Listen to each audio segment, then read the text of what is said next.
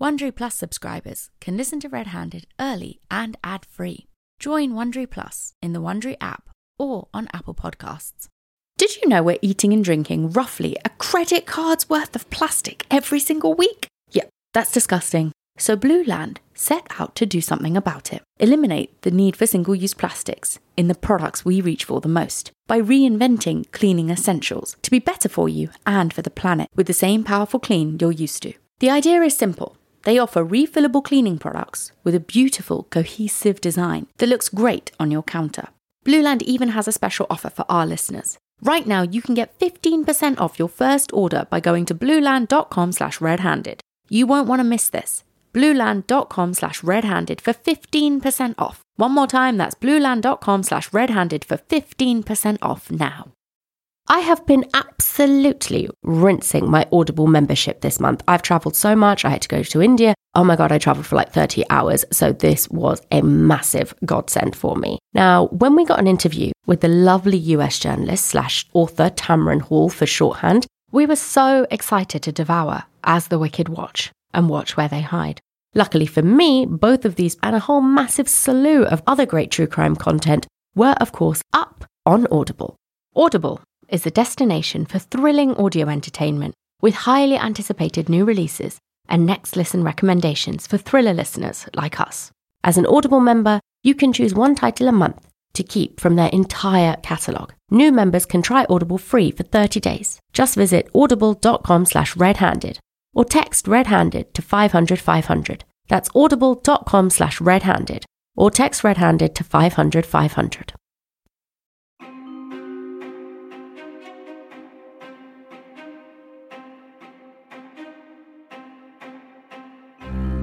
I'm Hannah. I'm Sruti. And welcome to Red Handed, but no ordinary Red Handed. Dun, dun. Dun, dun, dun. Very extra special, very exciting Red Handed. Very musical Red Handed. A very musical Red Handed. A musical murdery Red Handed. Yeah. And we have the absolute pleasure of welcoming Jake Brennan from, I read just this very morning on the interwebs, host of the most downloaded podcast of all time, Disgraceland. So podcast royalty. Jake, talk to the people. Don't caveat Hey it. guys. Hey, I'm so happy to be here. I'm not in London though. I'm here in the States. Thanks for having me. I do have I hate to be an asshole right out of the gate, but quick correction. Most downloaded music podcast. Good enough for me. There we go. That is a big win still though. There's a lot of music podcasts out there. So congratulations. Big one. Well, thank you very much. Thank you. For the people who are listening, who for some reason have not heard of Disgraceland, please, can you tell them who you are, what you guys do? Tell us a little bit. Sure. Disgraceland is very simply a music and true crime podcast. So everything we do has a true crime angle to it. We tell the stories of musicians and either the insane crimes that they have themselves committed or been accused of committing, or just the insane things that have happened to them. So it's everything from, Cardi B assaulting somebody in a club to Jerry Lee Lewis potentially getting away with murdering his wife, to the assassination of John Lennon, to Lil Peep overdosing, Mac Miller. We're all over the place. We cover every single genre. And yeah, it's just music and true crime. That's the easiest way to say it. Nice. Well, we are very excited to have you here. And listeners, you guys know we don't do this very often. We haven't done very many collabs on Red Handed, but we thought, you know what? We're getting into the end of the year. This month, you guys are getting a two-parter on Lynette Dawson and a two-parter probably on Israel Keys. So there is a lot. There is a lot of just hardcore true crime coming your way. So we're not stepping away from it today. Don't worry. Like I said, very murdery today. But we thought we would try something a bit different and invite our new friend, Jake, onto the show. And I think it is quite a nice story how this happened, isn't it? Because I believe it all stemmed off the back of an Instagram comment. It did indeed. We did Brenda Spencer, who's obviously the inspiration of Boomtown Rats I Don't Like Monday. Mm-hmm. And then I like to think it was Jake. It might have been someone else. Someone from Disgraceland commented and being like, we should collab on the music side of this. And I was like, sick, yes, but we'd obviously already done Brenda Spencer. We have. So out of that sprang a conversation, and then we landed on the case that we're going to do now. And I'm very excited. I did not know what happened to the person in this story happened to the person in this story. I think we can say his name. It's in the title. Marvin Gaye. I did not know what happened to Marvin Gaye happened to Marvin Gaye. So I'm very excited to get started. And also, like Jake said, he couldn't be here in London today. He is in the States. He is actually my moving buddy because we're both moving houses tomorrow. So there's a lot of boxes and a lot of moving around going on at the moment. But Jake has promised that he's going to try and bring up the topic of pandas. And if he does, the next time we do meet, I will owe him 1 Guinness. So let's see what we can do, people. It's the same colour as pandas. Oh, it is. Yes, good one. Yes. They're everywhere. Very true. Trying to hunt you down. Right, okay. I think then, with introductions out the way, we should get going. Let's do it. All right. Is everyone ready? Jake, you ready? Let's rock. I'm ready. Okay. This is the story of 2 Marvin Gayes. On the face of it, it's the story of 2 men, Marvin Pence Gaye Sr. and Marvin Pence Gaye Jr. One, a cross-dressing Pentecostal preacher who ruled with an iron fist, and the other, a multi-award-winning voice of a generation. That's quite a mouthful. It's quite a sentence. Well, I crushed it, so thank you very much. But also, the chart-topping Motown legend was nowhere near perfect. Behind the charming soul singer with the golden voice was a controlling, self-sabotaging, unpredictable wreck. And this fight between the 2 sides of himself, as well as the destructive force that was his father, stalked Marvin Gaye throughout his career. Through #1 albums, multiple Grammys, and critical acclaim. He fled his demons and the ghost of his father's abuse to Hawaii, Belgium, and deep into the Santa Monica Mountains, where he held a shaking knife to his girlfriend's throat. And eventually, just after a whirlwind tour, he returned to his parents' house and died by his father's hand. This is the story of one of the most notorious murders in musical history. The first Marvin Gaye, with no E, was born on a Kentucky farm. Farm? Where am I? You sound like you're from Boston. Farm. Did you do that for me because I'm from Boston? Did I do farm? Did I do farm You in a sound Boston like accent? Martin He wasn't Sheen from in The Boston, Departed. people. He was born on a Kentucky farm in October 1914. And he was actually one of 13 children. It's too many. That is a lot of children. 13 too many, in my opinion. And unfortunately, for Marvin Gaye Sr., this giant family was vicious. He grew up in a storm of fights, which occasionally escalated into serious violence, and sometimes even a bullet. One afternoon, Marvin recalls his father beating his mother until blood poured out of her face. Another night, his father shot his mother, but said it was just a warning. It's a hell of a warning. Now, Marvin Gaye Sr.'s mother survived, but the atmosphere scarred the young Marvin and taught him the meaning of violence as power. When he was young, his mother moved the family to a new church. And if you thought what you had to say, Hannah, was a mouthful, let me tell you the name of this church, because this church was called The House of God, the Holy Church of the Living God, the Pillar and the Ground of the Truth, the House of Prayer for all people. Put the thesaurus down. It's enough. House of God is enough. They were just like, we got to get everybody. Bums on pews. What do we call it? But just for fun, they called it the House of God for short. And the House of God was a pretty interesting mix. It combined Pentecostal Christianity with Orthodox Judaism. And that meant no Christmas and no Easter neither. Oh, boo. I know. The worst of everything. Who were we talking to the other day who was saying that he knew loads of Jehovah's Witnesses and it was mainly people who just like didn't want to pay for Christmas? Yeah. It was Callum, our videographer. Yeah. So yesterday when we went on our ghost hunt, our videographer was saying where he grew up, there were a lot of Jehovah's Witnesses. But he was like, but it was mainly just the dads who didn't have jobs. And they were like, no Christmas. We don't do Christmas. We don't do birthdays. It's very cheap when you don't celebrate anything.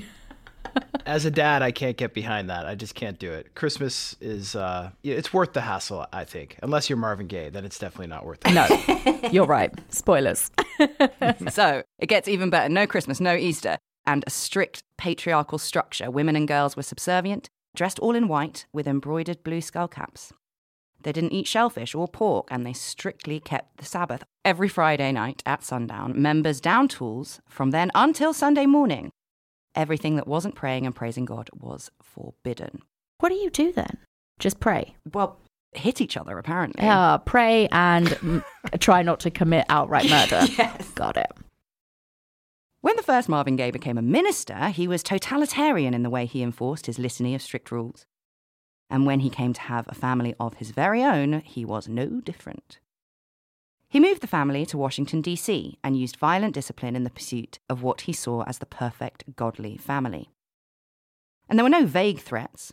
During those years, he'd even tell his children straight, I brought you into this world, and I can take you out. What is the scariest thing either of your parents have ever said to you growing up? You're going to be a podcaster.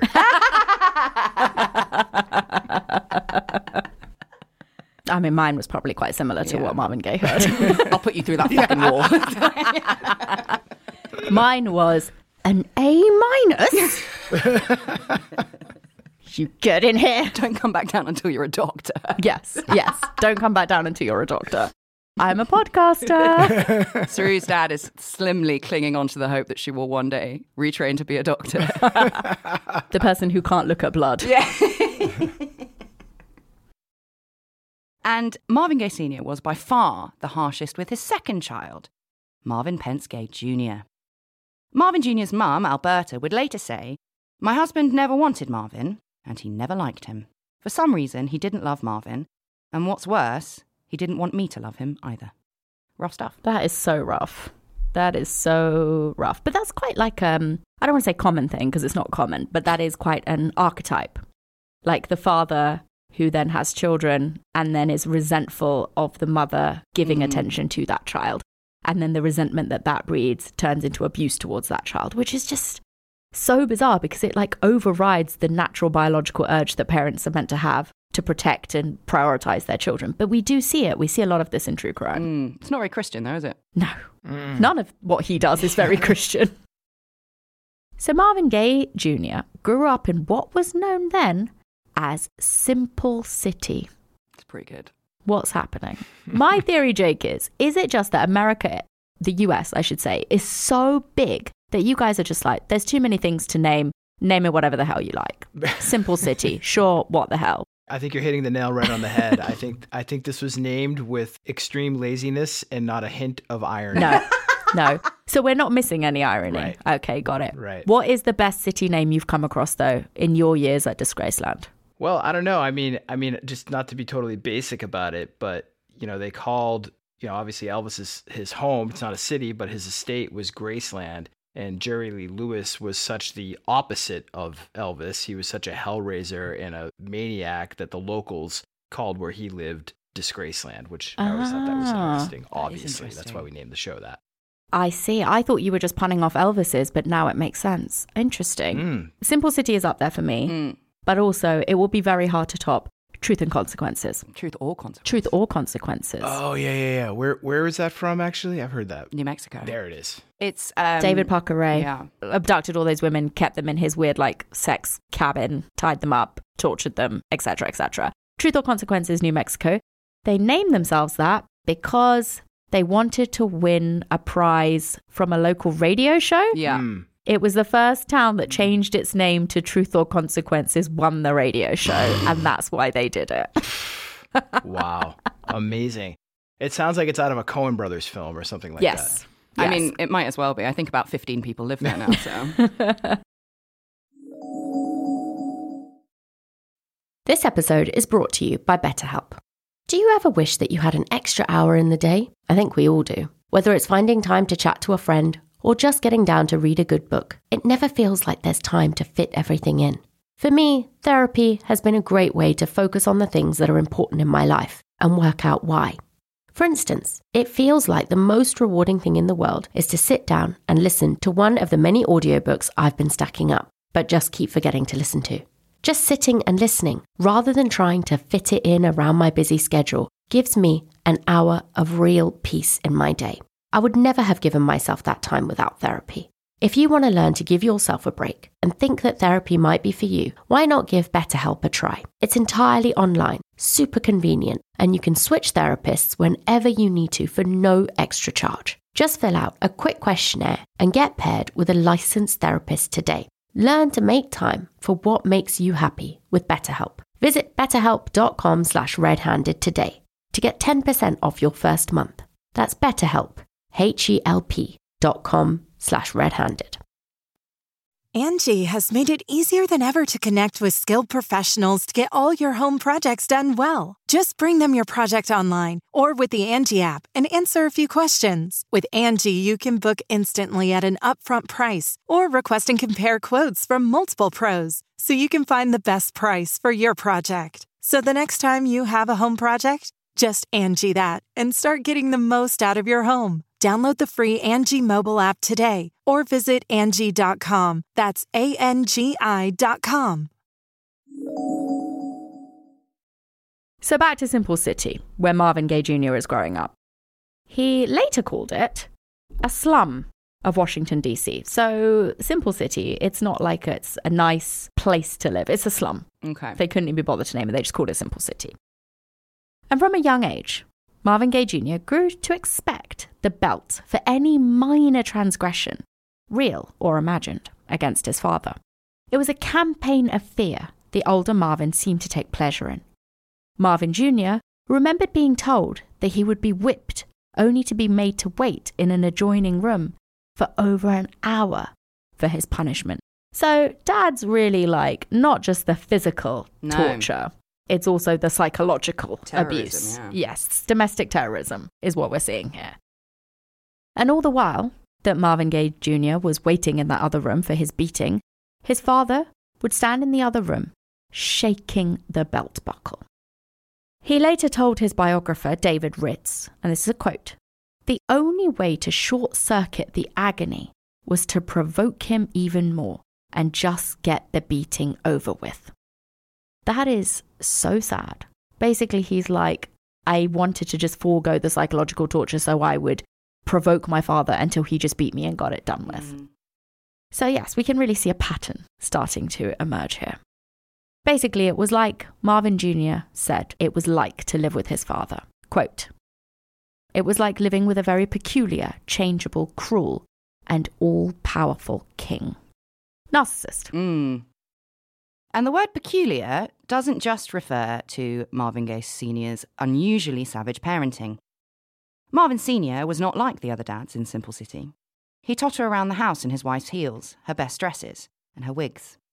And sooner or later, the neighbourhood kids saw him do that through the window and let Marvin Jr. have it. And eventually, it wasn't a secret anymore. Marvin Sr. was a flamboyant, unashamedly cross-dressing man of God. And that didn't sit right with the Washingtonians of the 40s and 50s. The shame came from all sides for Marvin Jr., from his family's esoteric religious customs to his father's quirks, and even being teased as a sissy for his own shyness. And for Marvin Jr., his first suicidal thoughts hit him in his early teens. His church was a strict and unforgiving place, and only activities that served to praise the Lord were allowed.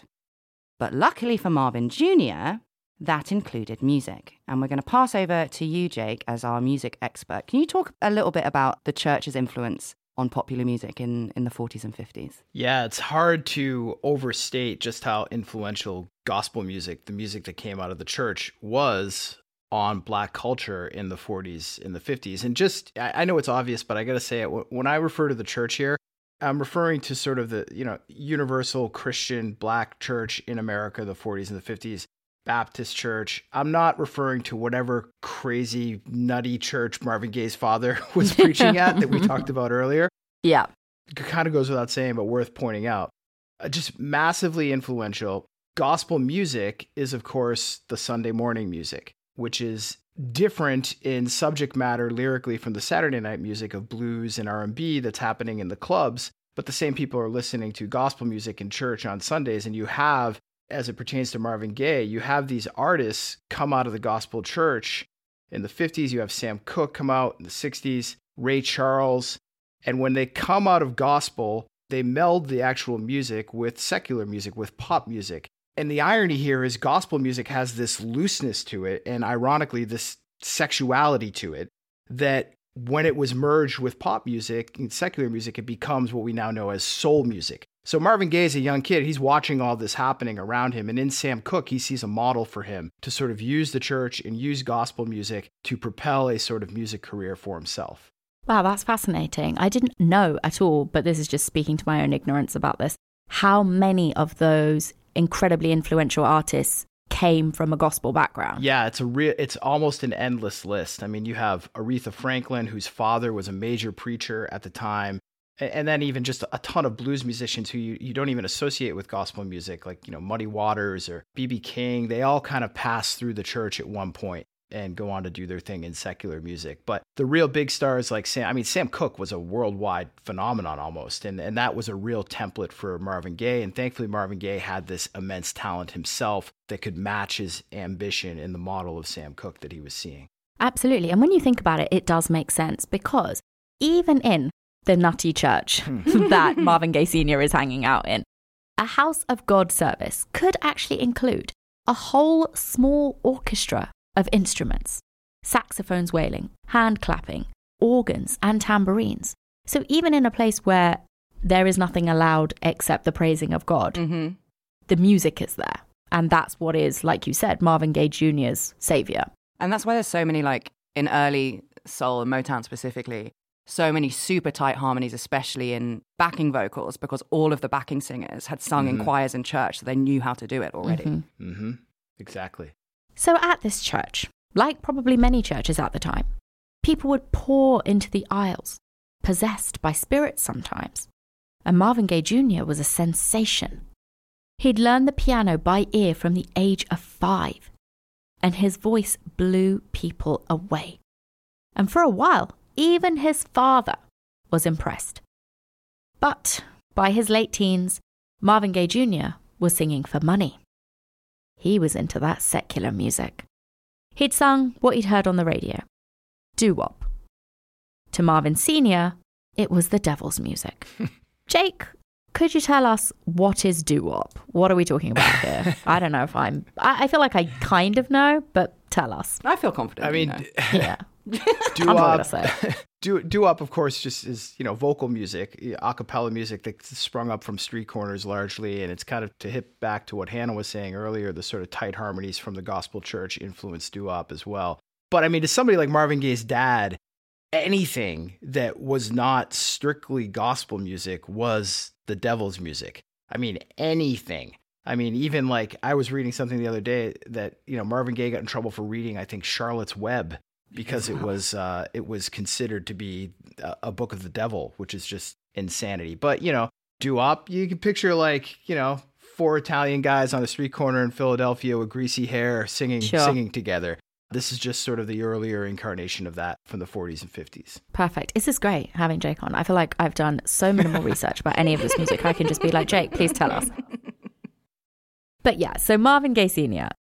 absolutely goes without a doubt saying he is convinced this is devil music. He is not interested in his son doing this at all. But Alberta Gaye, Marvin Jr.'s mother, she gave her son permission to follow his talent.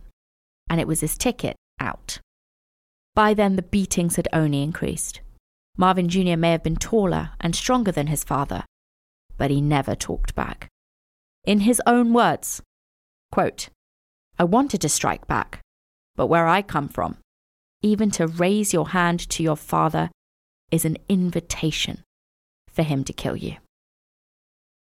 And with that neat bit of foreshadowing firmly in the bank, Jake, we're going to hand over to you because we are going to skip ahead a bit. Marvin Gaye joined and quit the Air Force, and then he joined a doo-wop group called the Moonglows and then moved to Chicago.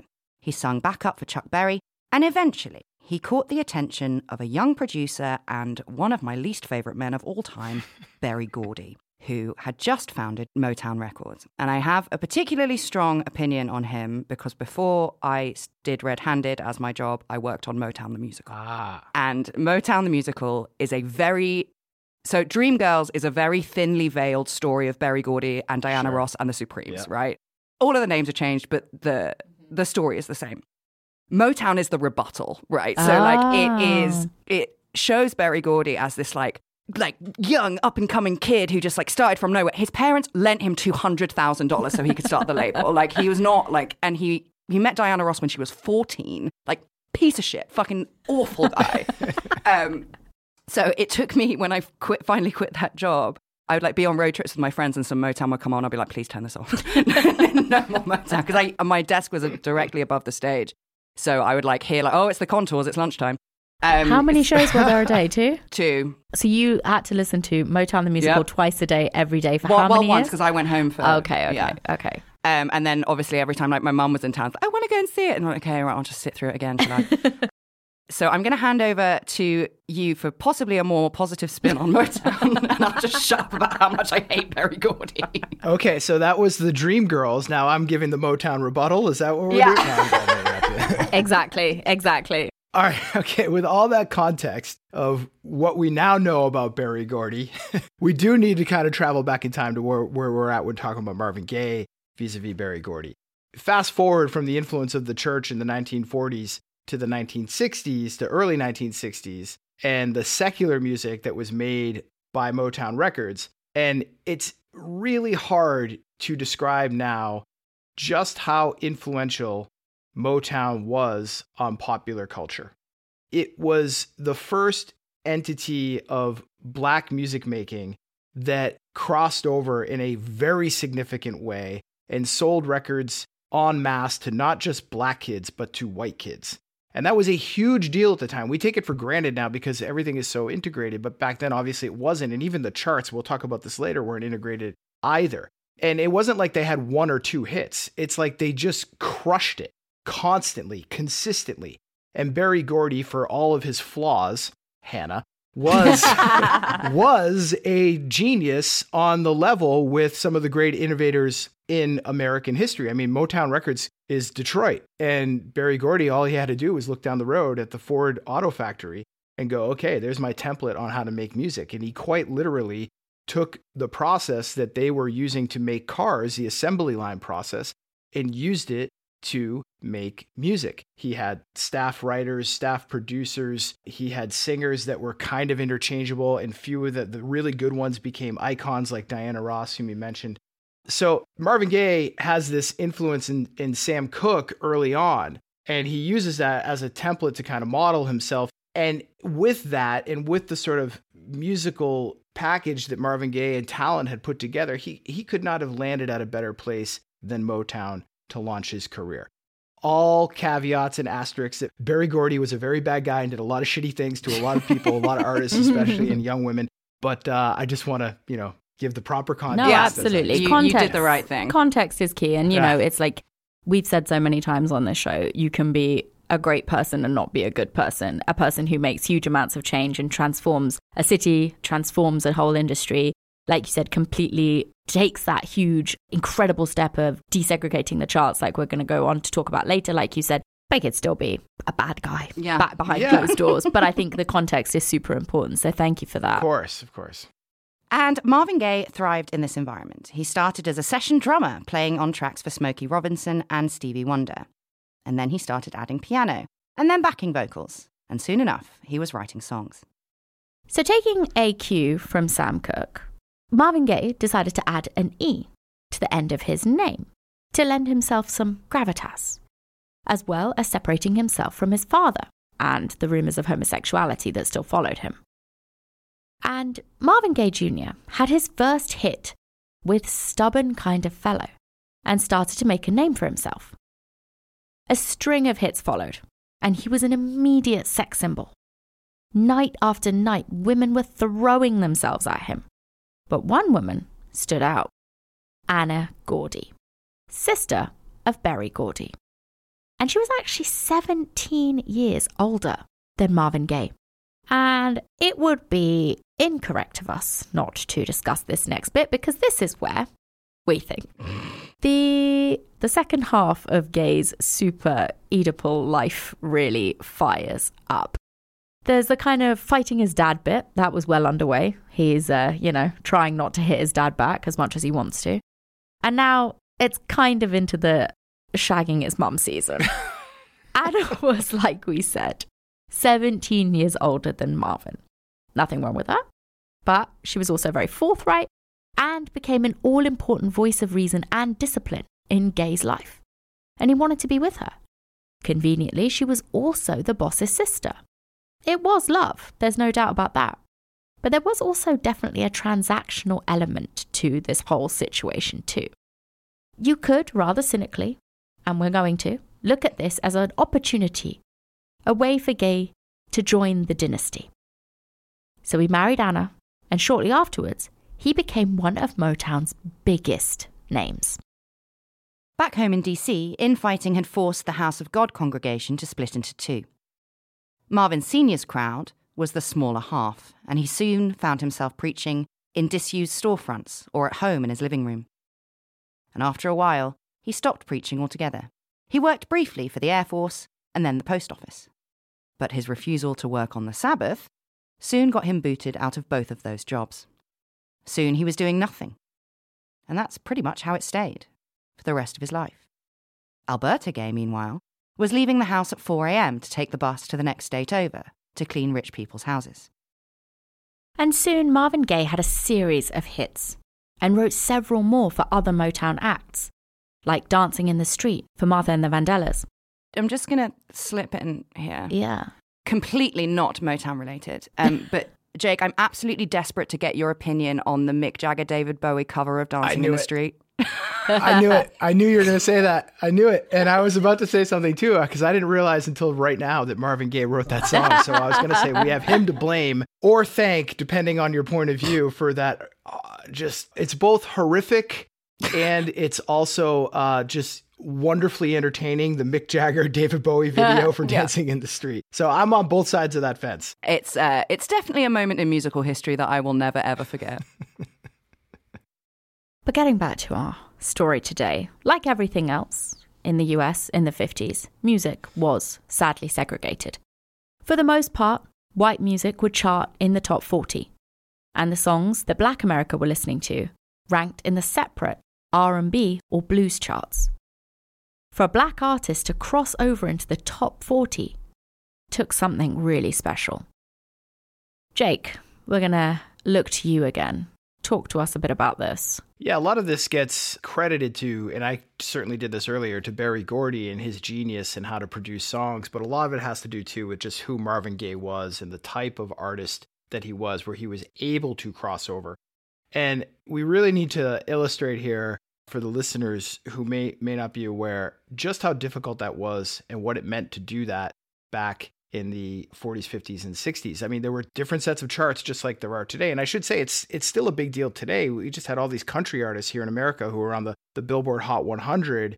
Not that they hadn't been before, but much was made of that because artists typically don't cross over. And the reason is radio. So, for Marvin Gaye to cross over, it means that those white radio stations, pop radio stations, were playing the record, playing the single, I should say. And I mean, that translates directly into financial gain. It's just a much bigger audience. Those stations are so much bigger. They have a much wider and further reach. So, it's one thing to cross over. You need a special kind of talent that Marvin Gaye certainly had. But then when you do, the level of success that that's going to bring you is going to be much bigger than if you were just to be riding on the R&B charts. Do you think that Marvin Gaye intentionally set out to be able to do that? Or do you think it was just something that came because he was so talented? I think Berry Gordy certainly intended to do that. And by extension, Marvin Gaye did as well. So bit by bit, Gaye crept up the top 40 until the ballad Pride and Joy made the top 10 at number 8. But, as always with Marvin Gaye, he could climb high, but his demons weren't far behind. He'd been smoking weed pretty much constantly since the Moonglows days, and as his star ascended, he turned to coke. He never really took to snorting it, though. Apparently, he just ate it. He'd just eat coke. So, there you go. I'm sure it gets the job done. I mean, it thoroughly did. And I don't know, obviously he has had a very abusive childhood. He's obviously looking to substances as some sort of crutch. But it could also have been to do with the fact that Marvin Gaye apparently hated performing, which until we looked at this episode, I would just never ever have guessed that to be the case, that he hated performing. And apparently he could often be found shaking or being sick backstage before a show. But then, with a little powdered courage in his mouth, he'd blow them away, always finishing by mopping his brow with a silk handkerchief and then throwing it into the baying crowd. But by 1969, this duality got serious. His marriage to Anna was already pretty ugly. They were both cheating on the reg and then using those infidelities to twist the knife. Eventually, Marvin got a gun and locked himself in an apartment, and he said that he wouldn't leave until he, or whoever dared interrupt him, was dead. Eventually, he was talked down by his father-in-law, but these episodes repeated over the next few months. Sometimes Marvin Gaye would disappear for weeks without a word to anyone. He'd start to threaten his friends and family members at gunpoint. But all the while, his hits were only getting better. I Heard It Through the Grapevine sold 4 million copies. It was Motown's biggest single so far. And now, he was going to use his success to go his own way. When Gaye's brother Frankie recounted his stories from Vietnam, the singer was infuriated and knew that he had to do something. And that led him to What's Going On. Jake, can you speak a little bit about just what a seminal record that was? I can try. I think Charles Bukowski said, writing about music is like dancing about architecture. It's very hard. It's very hard to do. Somehow we keep trying though, but with What's Going On, it's particularly hard. You know, I'm always struck by the context of the day is so much different. You know, this record, I'll start with the history of him trying to make it with Berry Gordy. Berry Gordy heard the demo or the first recording of the song What's Going On, and he hated it. He quite literally called it the worst recording he had ever heard. Oh, wow. And he refused to put it out. And he didn't like anything about it. He didn't like the production, like the quote-unquote looseness of it, which I find to be rich. He especially didn't like that it was political.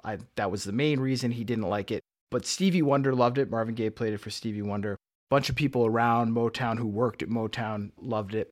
And it became this big battle between Marvin Gaye, who now had all this leverage because he, as you just mentioned, Hannah, he was on the charts and he had success. Whereas before he wouldn't have said no or argued with Berry Gordy. Here he is arguing with him. And there's like something like a 7-8 month battle that ensues where Marvin Gaye refuses to work at all for Berry Gordy unless Berry allows him to make this record and put it out. And I don't want to defend Berry Gordy here, but we're talking about a guy who is eating cocaine, who's also married to your sister. Right. So if anybody has insight into just how fucked up Marvin Gaye was and has the inclination to not believe that he can pull off what no other black artist has done before, which is have a hit that is political, Berry Gordy certainly had a unique perspective and unique lens into this, and perhaps is a justified reason for not allowing Marvin Gaye to do this. But the music should have spoken for itself. The music was, as we know, incredible, to the point where I think it was an A&R guy who worked for Berry Gordy at Motown ended up pressing singles on his own and sending them to some radio stations before it was officially released. And the radio stations freaked out. They loved it. They played it. It becomes this massive hit. And two things about this. One, the original title was What's Going On? ? And Marvin Gaye insisted, and he had a fight with his co-writers on this from Motown, that it was just, no, it's not What's Going On ? It's What's Going On, period. Declarative. Because this is a statement of what is happening in our cities. This is the culture that I grew up in, that I am seeing, that is not changing, that is getting worse. Vietnam, all the social unrest of the late 60s. And to speak to the significance of this album, quite frankly, there was nothing like it. There was no album that had done what it had done before. It quite literally gave license, not literally, it quite figuratively gave license to black artists to protest on the charts. And that had never been done before. We take it for granted now, but it was this album that almost didn't get made that opened the floodgates. So I suppose in the end, then, it was the music that spoke for itself if it was getting secretly sent to radio stations. I think so, yeah. I think some things are just so undeniably great that you can't put them down. And it worked because almost 50 years later, What's Going On was ranked number 1 on Rolling Stone's list of the 500 greatest albums of all time. So even Marvin Gaye Jr. had to admit he was a superstar. And Marvin Gaye's first LA home had been given to him by Berry Gordy. That didn't really sit right with the star. He wanted to buy a place for himself. So, after the success of What's Going On, he bought what his family would later refer to as the big house. Marvin soon moved his parents into the mansion and considered it a fresh start. But his dad, Marvin Sr., as usual, was not happy. He resented the fact that his sexed-up son's devil music had bought him this house. And he was still, as the father of an adult man, jealous of his wife's relationship with their son. So in a further effort to patch things up, Marvin Jr. would invite both of his parents even to go on tour with him. But his father always declined, choosing instead to stay alone in the big house, stewing in his booze-soaked resentment. There was no way he was going to go on tour and watch all these people love his son, love and adore his son. That was hell for him. And whilst Marvin Jr. was working on the number one horniest song ever written, Let's Get It On, he was introduced to the girl who would become his second wife. And we say girl, and we mean it. Gaye would become obsessed with her, singing every one of his songs for the rest of his life with her in mind. Sometimes, and this makes me feel uncomfortable, he sometimes would whisper her name softly in the background of recordings. And the problem was, she was 16. Marvin had been working on Let's Get It On with the singer and songwriter Ed Townsend. And when Townsend brought his teenage daughter in to show her around the studio, Marvin Gaye was smitten with Janice Hunter. Before we move on to... Pastures new. Pastures new. And old. And old. Young and old and everything in between. Just because we've mentioned Ed Townsend, I have to ask you how you feel about the Ed Sheeran trial. I didn't follow it as closely as you would think, but I just think in general, all of these lawsuits that are being brought are frivolous for the most part. I think music is there's only 12 notes a man can play, as the Beastie Boys said, and you're going to run into these scenarios where there's similarities, and I think there's a much easier way to handle this. I think Tom Petty and was it Sam Smith? There was some beef there. They handled it out of court. It's just like they just go for the jugular. Someone like Ed Sheeran is so popular and so successful that I just think it strikes of being too opportunistic to me. Absolutely, and I think if Ed Townsend hadn't had success with the Blurred Lines trial, he would never have gone after Ed Sheeran. But I don't know if you saw, but Ed Sheeran used to do the rounds on like morning talk shows, and he was like, "There's only 4 chords in music. Tell me any song, and I will play it for you using only these 4 chords." And those were the 4 chords they came after him for. And I don't even want to say got off. He rightly was like vindicated. Vindicated. Yeah. And he said during the trial, he was like, if I lose this, I'm done. I quit the industry because it's ridiculous to sue people over chords. It was really interesting. But I think Ed Townsend will probably give up now. I mean, one would hope. But I do have an image of him just like sitting in his house, listening to every track on Spotify, being like, no, that's close enough. Write this down. Write this down. That's good. With everyone fighting for attention, how can your business stand out and connect with customers? Easy. Get Constant Contact. Constant Contact's award-winning marketing platform has helped millions of small businesses stand out, stay top of mind, and see big results fast.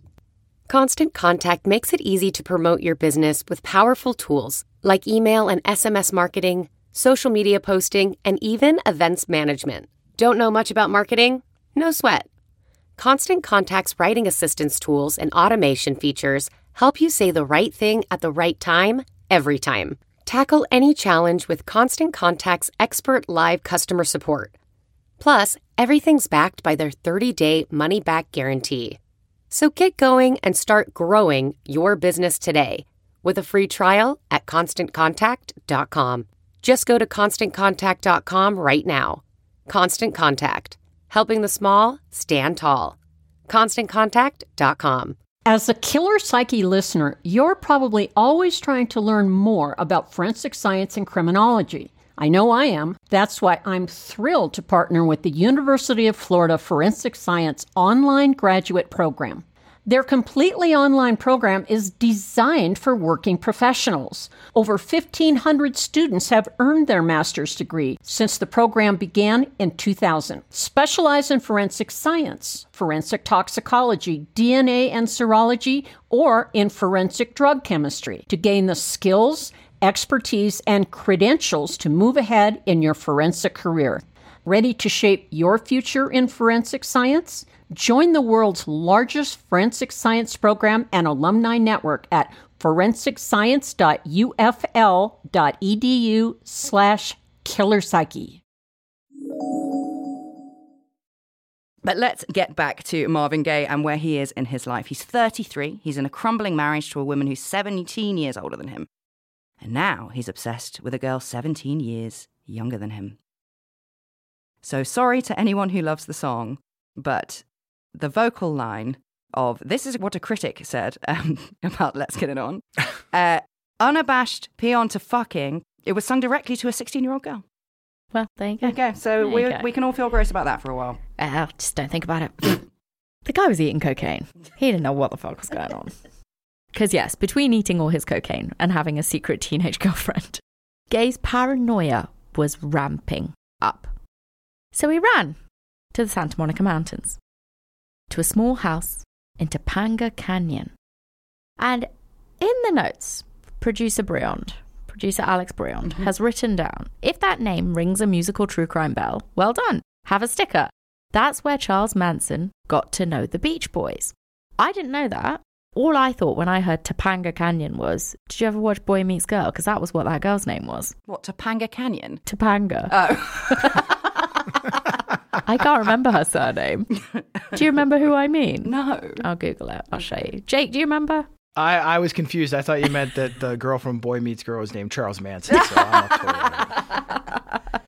Her. Oh, yeah. So maybe she was named after the canyon. Or the Beach Boys. Maybe her parents were big fans of Charles Manson. There you go. Anyway, so when he went to Topanga Canyon, remember, he's paranoid. He's starting to go off his rocker, is Marvin Gaye Jr. So he gets 2 ginormous Great Danes to ward off intruders.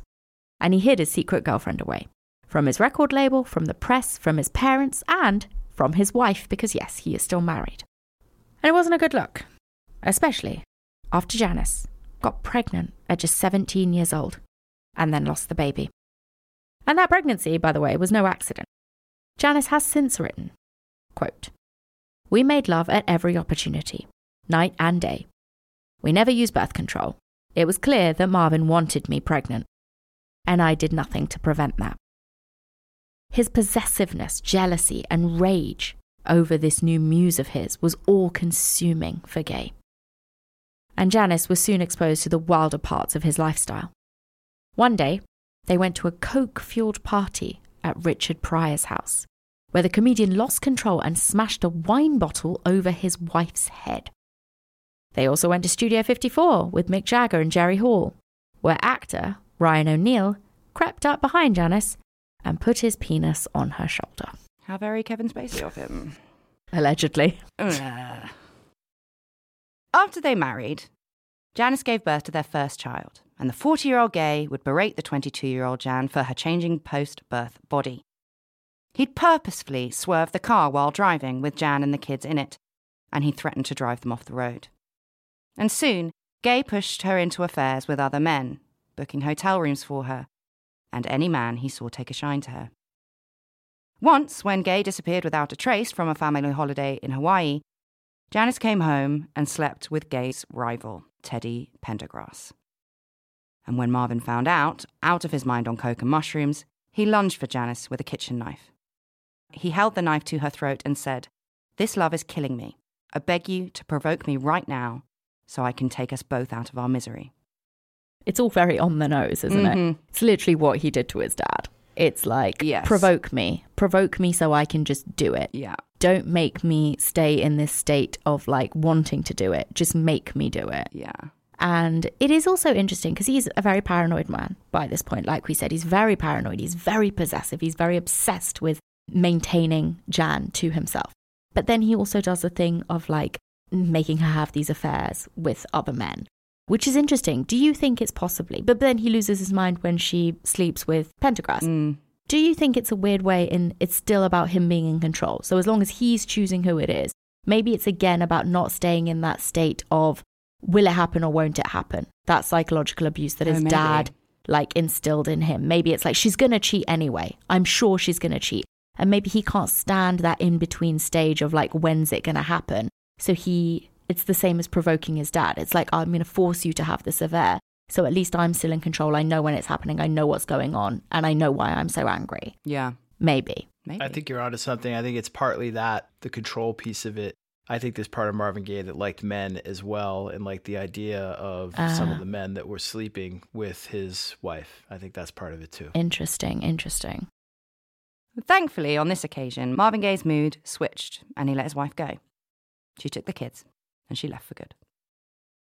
But Marvin did harass Jan, saying that she'd stolen his family, and he'd accuse her of strange things like sending gang members to try and kill him.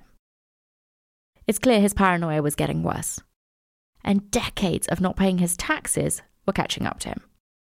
The money from his string of hits was still flowing in. He once asked Motown for his recording fee to be given as $1 million in cash in a suitcase so he could show his father he'd made it. That is so desperately sad.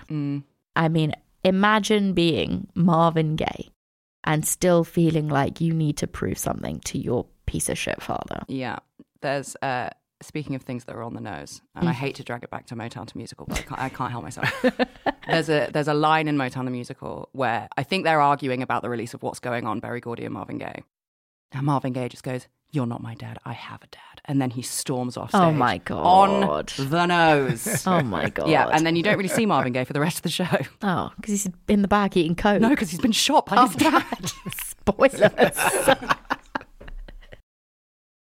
But this was the problem. So he is earning money. He's still making good money from all of his music. Of course he is. But the problem was that as soon as Marvin had any money, it would just go to paying off his debt, paying his divorce proceedings, and also to furnish him with an endless stream of drugs.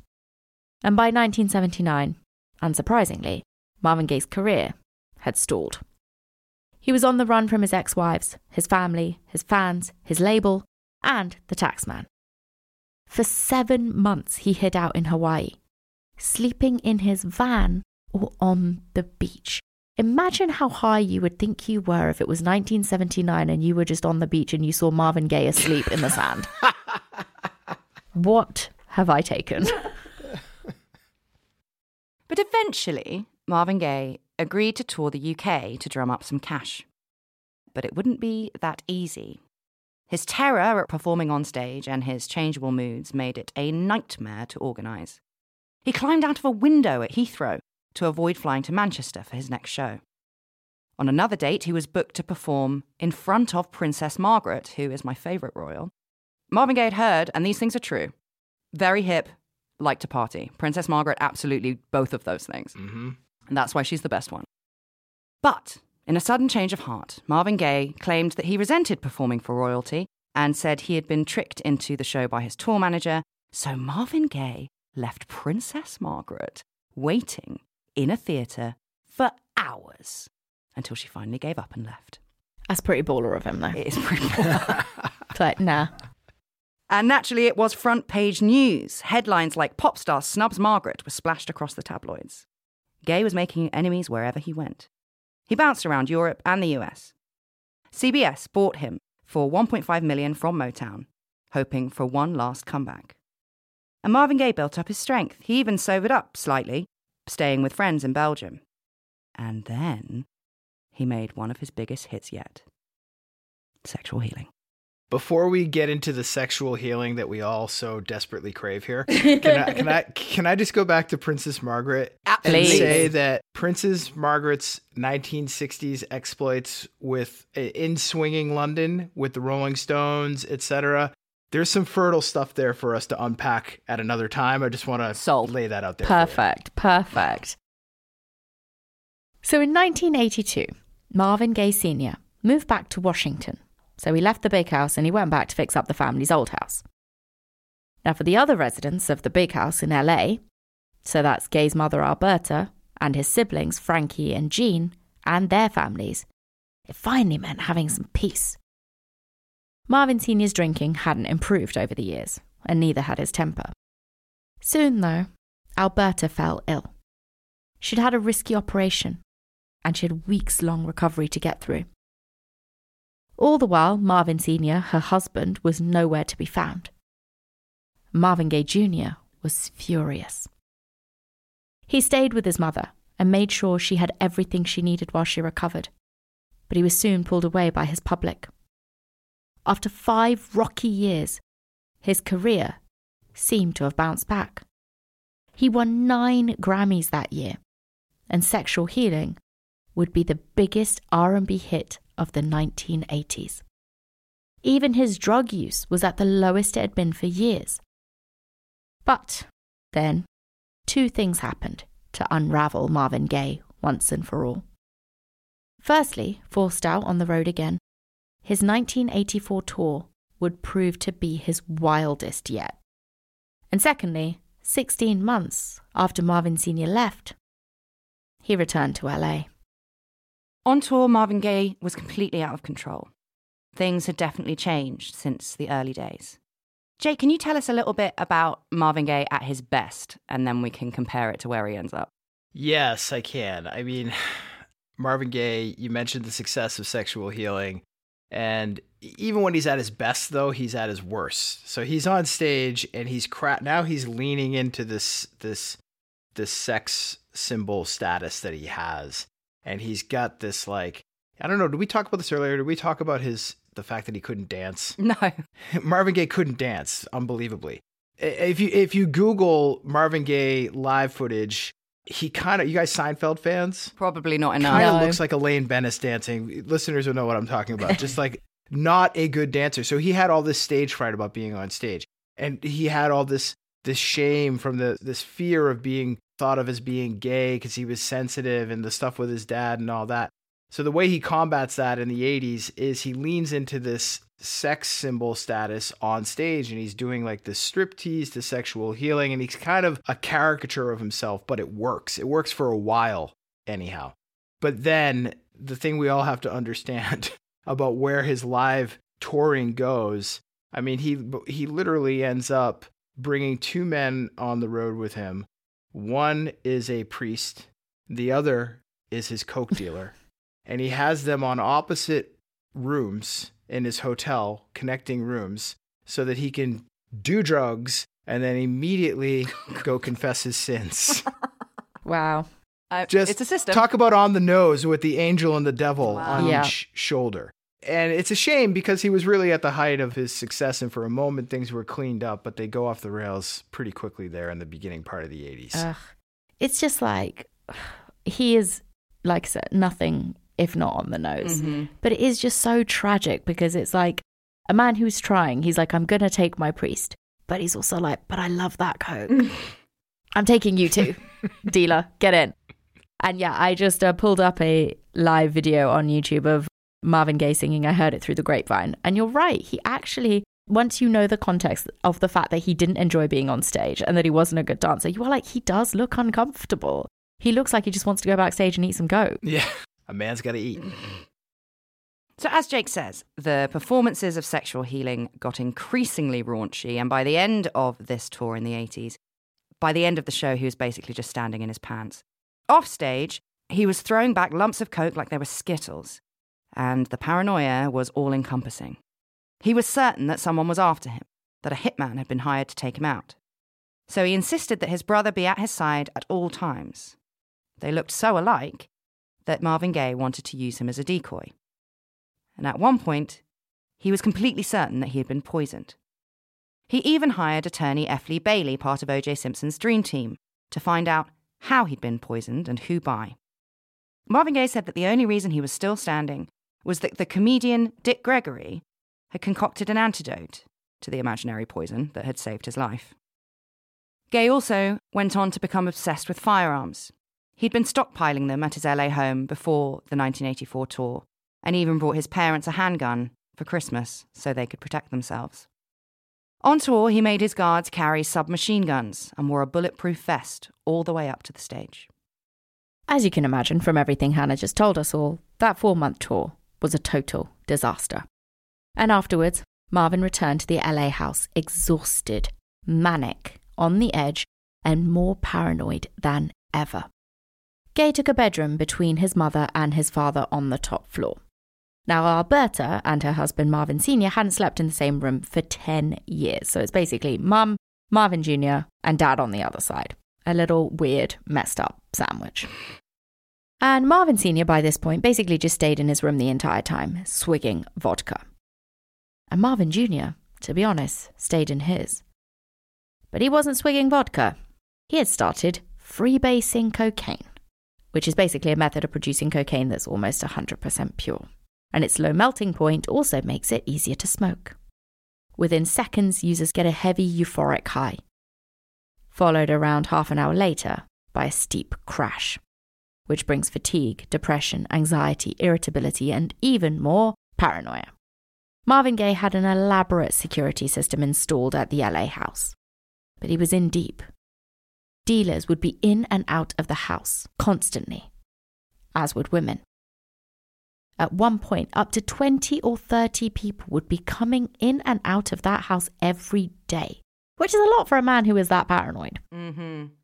And his dad, Marvin Sr., absolutely hated this.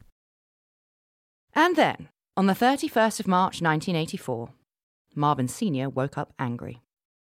As well as the commotion of the house, he resented his son's success and his relationship with Alberta, and pretty much everything else his son did as well.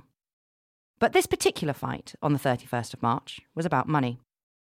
Marvin Gaye Jr.'s debts were escalating, and it was threatening their home. It was later reported that at this stage, Marvin Gaye owed over $1 million to the IRS, a further $600,000 to the state of California, and another $300,000 in divorce payments. In 1984? Yeah, man. Oh my God. That is horrific. Yeah.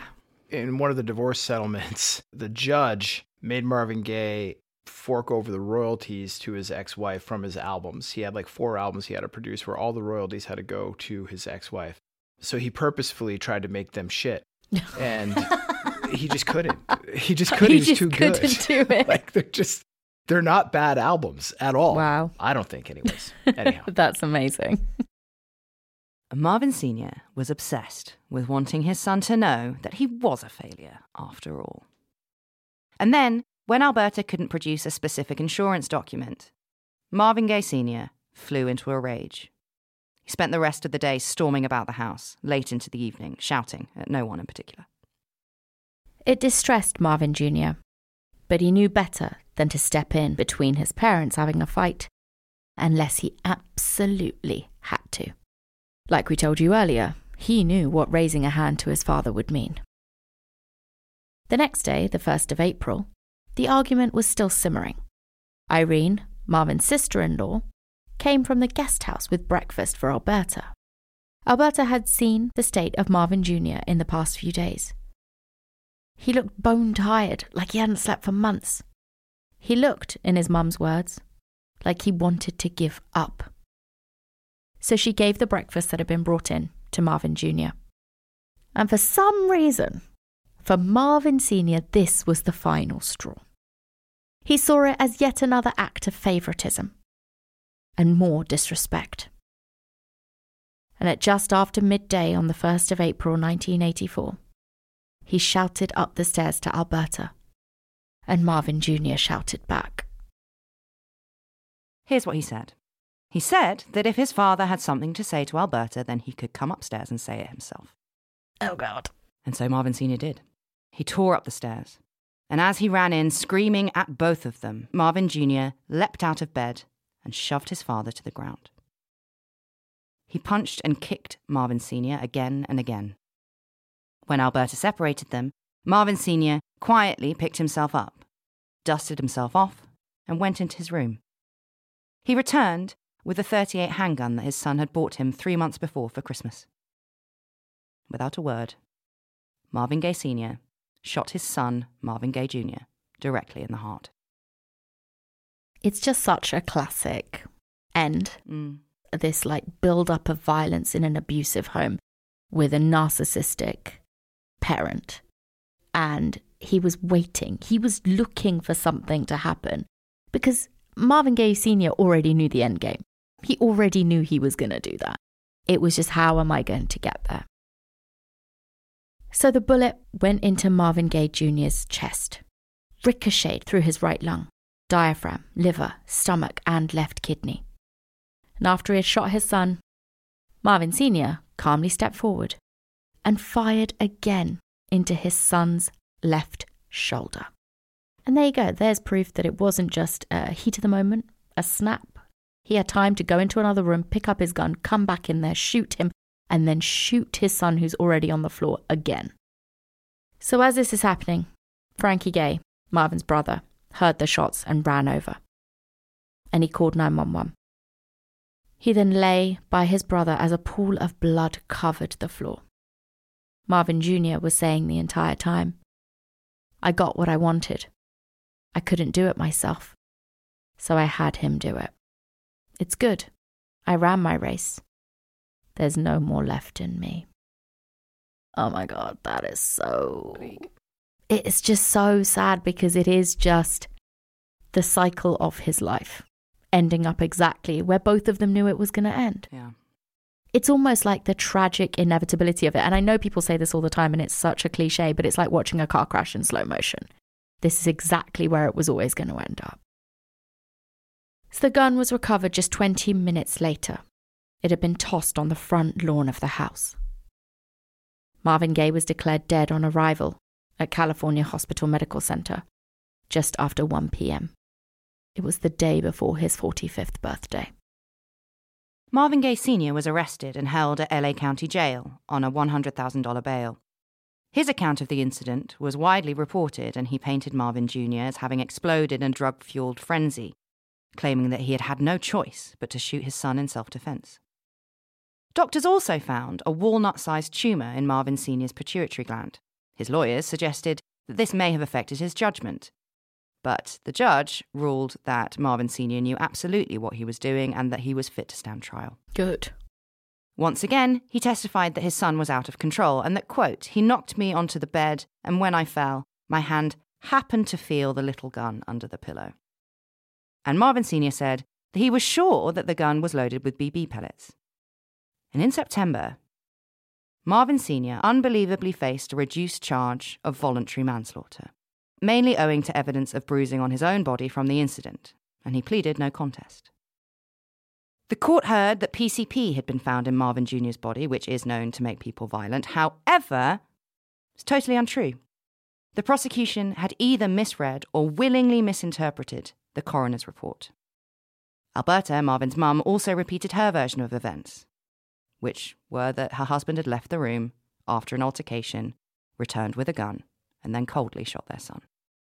Still, the narrative held that Marvin Jr. had flown into a drug-induced rage, and Marvin Sr. had to defend himself.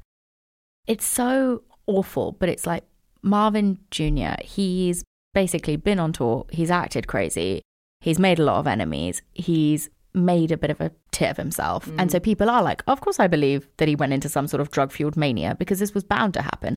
And it was, it was behind closed doors. Like we said, his dad was a domestic terrorist. It was behind closed doors that people knew what he was really like. To everybody else, he was just, a bit of a kooky preacher who happened to be Marvin Gaye Jr.'s dad.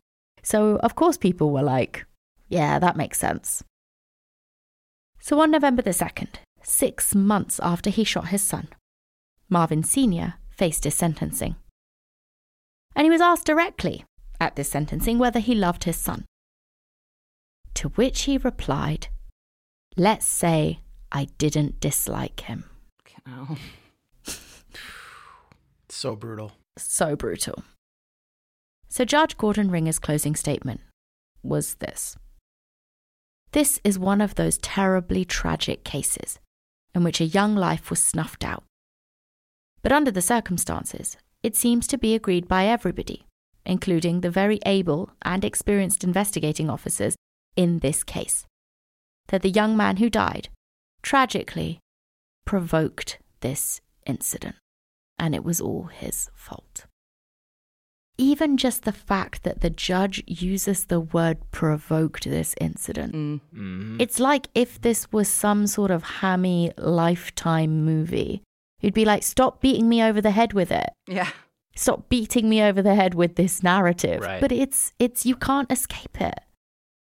So Marvin Sr. was sentenced to a 6-year suspended sentence, which was then reduced to 5 years probation.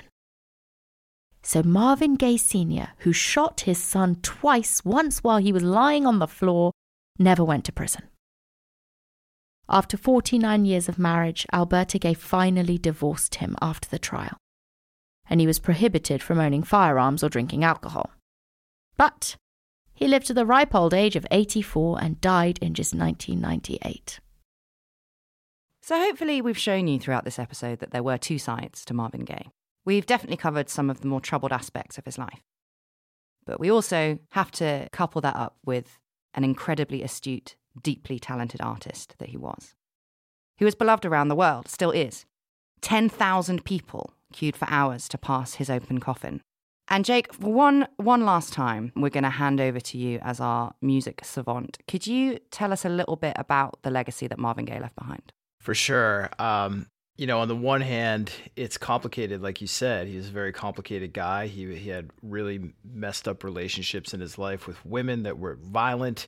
But on the other hand, if I look at the most important thing that Marvin Gaye did, it is that album, What's Going On. That to me is the crown jewel of his legacy.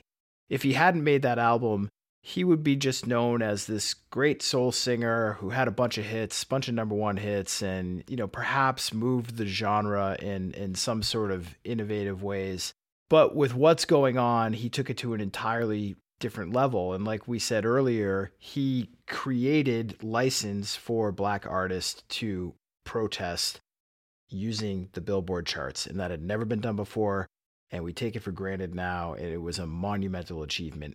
And I think that's the most significant part of Marvin Gaye's legacy. I think the most overwhelming tragedy of the whole thing, obviously, as we've said multiple times, not excusing anything Marvin Gaye did. But I think the saddest thing is that even though he was at one time probably the most successful artist in the world, his dad controlled literally everything, even the way he died. Right. Good point. And that's all we've got. That is it, guys. That is it. That is the story of Marvin Gaye Jr. I'm not going to say and Marvin Gaye Sr. because fuck that guy. And Jake. Yes. This is it. This is your last 10 seconds to bring up pandas. You failed to do it, my friend. Oh my God. No, I have the perfect one though. It's Marvin Gaye's other brother, Panda Gaye. I don't know if you know about Panda Gaye. But he was the good son. He was the one that Marvin Gaye Sr. actually loved. Totally controlled by communist China, by the way. Because he doesn't have sex either. He hates sex. Total opposite. There you go. All right, you did it. Guinness is on me when we finally meet up. Oh my God, my voice is going. Okay, I'm going to wrap it up because Suruti's dead. Ooh, okay. I killed her. Cool. So, thank you so much for joining us, Jake. You've got an absolutely encyclopedic knowledge of music that we will be stealing from you once more, I'm sure. Or many times more. Pleasure was all mine. Thank you so much for having me. Loved hanging out and talking to you guys. Wonderful. Thank you, Jake. Okay, bye everyone.